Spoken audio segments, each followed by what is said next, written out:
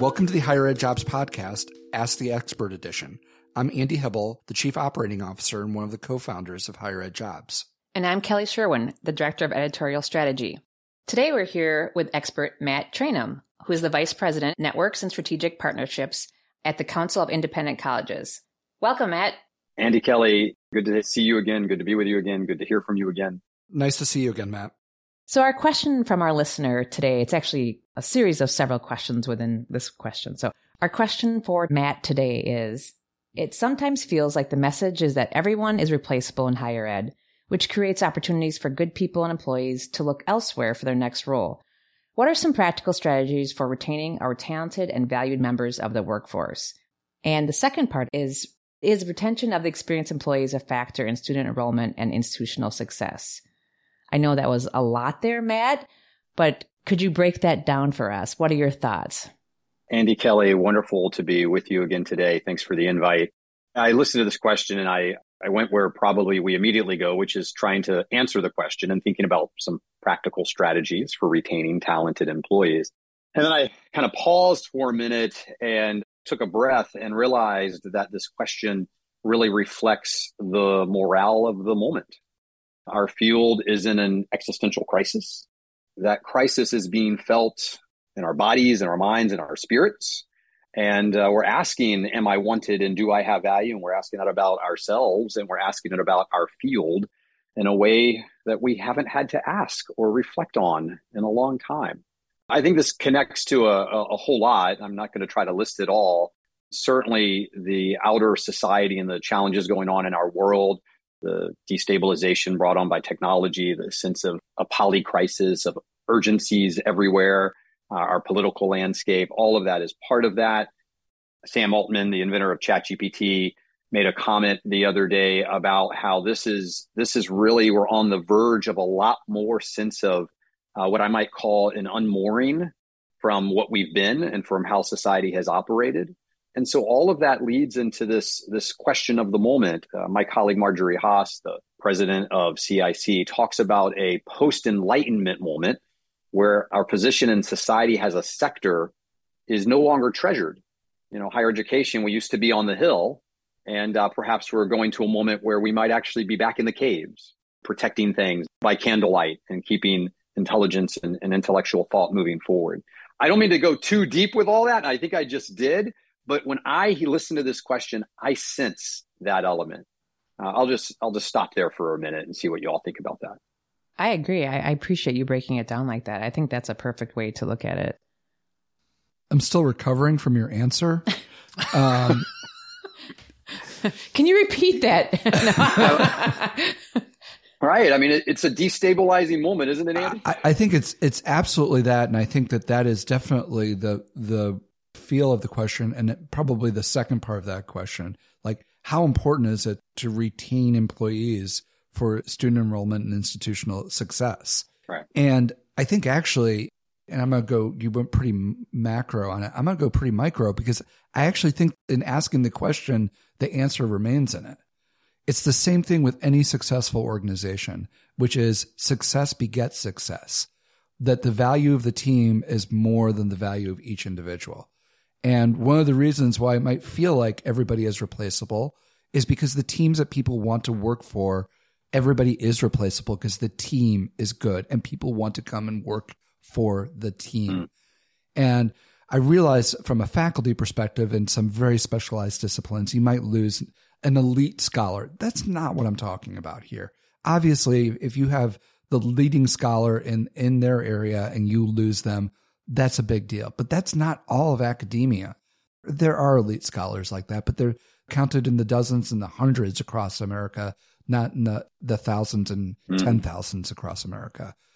In those instances, if you strive to build a team where you have success, people are replaceable because people will move. They have freedom of choice. It's their careers. Let the good people go do roles that they think they'll thrive in. And let them go build good teams other places if they can. I think that's where it's also often felt like that's a negative. Well, I'm replaceable.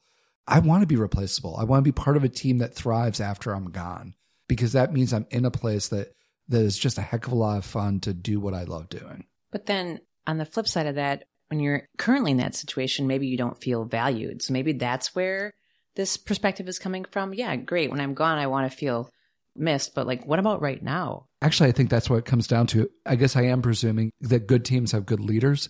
Good leaders make each member that is valued part of that team because they know the success of the team is going to help get another person who thinks that way. And that actually is what I think helps retain you. You're not going to maintain that good team for a very long time if you're not going to make people feel valued in that role. Right. So I imagine that both of those teams exist, right, Andy? So you've got the high performing team where people are replaceable in the best of ways, and you have the low performing team where the people are replaceable in the worst of ways. The question about retention strategies, I'll just say 2 or 3 things real quick on that, and I'll start very specific and go a little more general.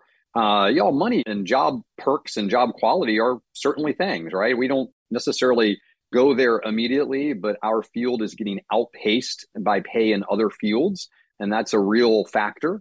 I was looking at some research actually this week that showed the pressure to have higher education employees in the office is not actually matching up with the student surveys, at least for traditional 4-year institutions, about how they want to interact with staff and faculty. They're fine doing it virtually. They're happy after hours. They're comfortable on an app. So you might ask, do your financial aid staff need to be in the office, right? So I think there's some quality, money, job factors, which are certainly worth consideration if you want to keep people in today's era. And back to that question of turnover, the more turnover, the harder it is to do everything. I think you want to keep top quality performers in whatever way, assuming they want to stay. So money, job quality items are one. I'll go a little bit more theoretical here for a second item and say, what I like to talk about has directed agency. When we talk about agency and work, I think there was a moment when we talked about involvement in picking the problems to solve. I don't think that a lot of folks get to pick the problems to solve anymore. I think institutional leadership is having to identify those problems. I think directed agency is not picking the problems to solve, but solving the problems that have been picked and being empowered to do so. I know you're going to get some push on that, but I do believe that's where it is right now. And that's from being on campuses and finding people picking the wrong problems to solve. So we have really specific outcomes we need in higher ed. I think we need to target those. And I think we need to unleash the brilliance we have into those areas. And I'll say one more factor and then I'll hush for a minute. There's all sorts of things that you might find on a list outside of these 2 pieces. The next one I'll highlight is the culture of hope and excitement for the future and an invitation to the party. I think higher ed has too much dystopia right now, too much sadness from the changes that we mentioned at the start of this answer. And so how do we invite people into a positive future? There's all sorts of factors to that. That is a keen retention strategy, a sense from leadership that the future can still be ours, even in this changing landscape. You're spot on with that last point. The choice of where you put your chips on the table and how you cultivate hope and excitement is what's going to help keep retention moving in the right direction. I also would say, I think feel free, both of you, to push back on me. The idea that leadership just has to accept that turnover of quality people is part of the process. If you don't have the opportunity for good people, I think it's a retention strategy to celebrate them as they leave to find that opportunity someplace else. And what you're hoping for is for good people to have good opportunities someplace else if you can't provide that. And there just becomes a pragmatic part of your endeavor that you're not going to be able to provide at a certain level that. But if you're doing things right, you might have 2 or 3 other people who may be able to internally step into that role. And if you don't, you're probably going to have good luck finding somebody else to replace that role vis-a-vis your peer organizations. So the idea, it's kind of like you have a dynamic changing organization, you have a static organization, and then you have uncertainty, which actually can happen in both of those organizations. The uncertainty part of this is difficult. Uncertainty is always part of all of this. Tomorrow, you could have 4 key staff members walk in and quit out of the blue and say, I'm out of here. And you're suddenly being a very stable organization to both being a changing organization and one with uncertainty. Accepting the fact that that's just part of either side of the coin of where you're at is part of the leadership. Keeping your eye on, and this is the second part of this question, keeping those experienced people to keep student enrollment going and to have your institution thrive and succeed. Those are the problems that you need to be addressing. And that's the singular focus of what you have to do first and foremost before you do anything else. Andy, this conversation actually reminds me of the podcast we had with Mark Coldren when he said that was his job. If someone comes to him, a star performer, and says, hey, I'm taking another opportunity, of course, like we don't want to lose someone really good because we're like, oh, now that I have to fill that in. We can figure it out. But the majority of his feelings, I feel like, were like, that's what I want. I want another person to develop and grow and spread their wings and go someplace else. So yeah, it's not always easy, but it's good to let these people develop sometimes someplace else. It's not like your favorite player on the Cubs has been traded to the White Sox and now they're on a different team and they're against your team. See them go and thrive someplace else. Also, when you're looking at their colleagues who stay, that's going to show that you're really invested to everybody in the people who you work with and work for. That's a big deal.